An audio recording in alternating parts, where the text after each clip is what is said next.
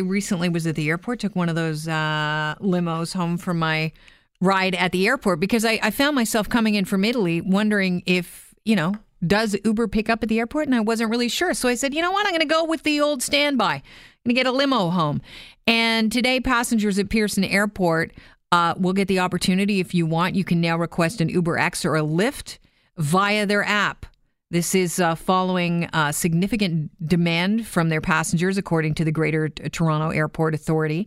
They believe that pilot of full ride-sharing options is timely at Toronto Pearson and in line with other airports across Canada and the U.S. who are already offering this service. That is according to their vice president. And in the past, you could take an Uber or Lyft to the airport, but regulations prevented car-sharing services to pick up passengers at Pearson unless it was a premium service like Uber Black, which was considerably more expensive. And so a lot of people said, no, I'm going to take the limo. It's got a flat rate. It's cheaper. Or take the taxi that is allowed into the airport because they do pay cash. Well, at least they pay a fee to the airport to be able to pick up and drop you off. But not everybody's going to be happy about this. We're joined right now by Barry Lines, who is the national representative for Unifor and represents the limo drivers at the GTAA. Welcome to the show, Barry. Good to have you on. Thank you, Kelly. It's nice to be here. So before today, what were the rules on who could pick up or drop off at the airport? Well, Kelly, we pay a significant amount of money for us to operate out of the airport. And we've been doing this, providing a limousine service there for, over 50 years. We pay up to $8,500 a year to get a specific spot on the curb. And we provide a first-class service to our passengers. And this is really going to be a devastating situation to our operators, given the fact that their livelihood is basically going to be devastated. What changed today? Well, what changed today is allowing Uber and to come into the airport and basically operate for nothing.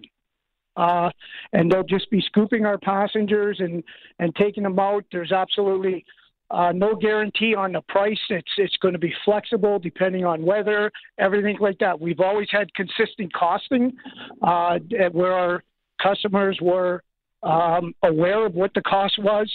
We are probably cheaper than Uber. Absolutely going to be cheaper than Uber. So this is going to be an extra cost to. Are you going to think about? Are you already thinking with your limo drivers about maybe adjusting rates? No, because it would have to be the GTAA that adjusts the rates. We pay a fixed cost. We've been always after the GTAA, trying to get a lower cost to operate out of the airport, but they're just not willing to do that. And how do you know that Uber doesn't have to pay some sort of fee to pick up? I know that Uber Black was paying a fee, but I'm not aware of any fee that's going to be charged for the other Uber operation. Okay, and now how are limo drivers responding to the news today? They are absolutely not happy. I mean, just if you look over the years, what's been happening at the airport in terms of transportation, we got hit with the train operating out of there. The livelihood, the cost of a plate now has been almost cut in half. To have a plate before. The cost of a plate was ranging around $450,000. It's down under $200,000. Which is upsetting for people listening because, there are people that invested in these plates. Oh, you know what? These people put their house on the line to operate out of the airport. Now this, to get that money back, it's just going to be absolutely impossible. And another thing, too, we were completely taken back on the fact that a pilot project that lasts 18 months. Are you kidding me? That's absolutely ridiculous. I'm guessing, Barry, that you've spoken to the GTAA and told them you weren't too happy. What response have they given you? We've had some discussions on the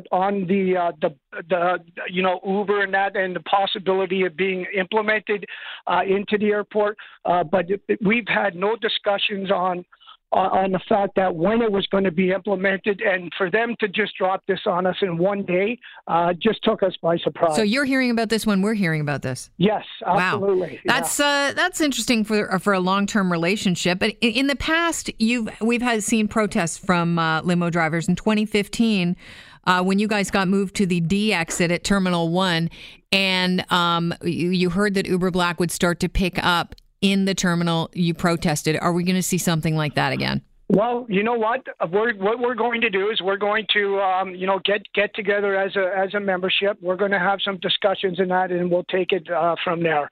But we're absolutely, not happy with this decision. But a protest isn't out of the works. Absolutely not. Listen, Barry, I'm sure there are people listening that can sympathize with you today, and it's going to be an interesting afternoon for you. Thank you so much for your interest, Kelly. I appreciate your time. That's Barry Lyons, who's a national representative for Unifor, represents limo drivers at the GTAA.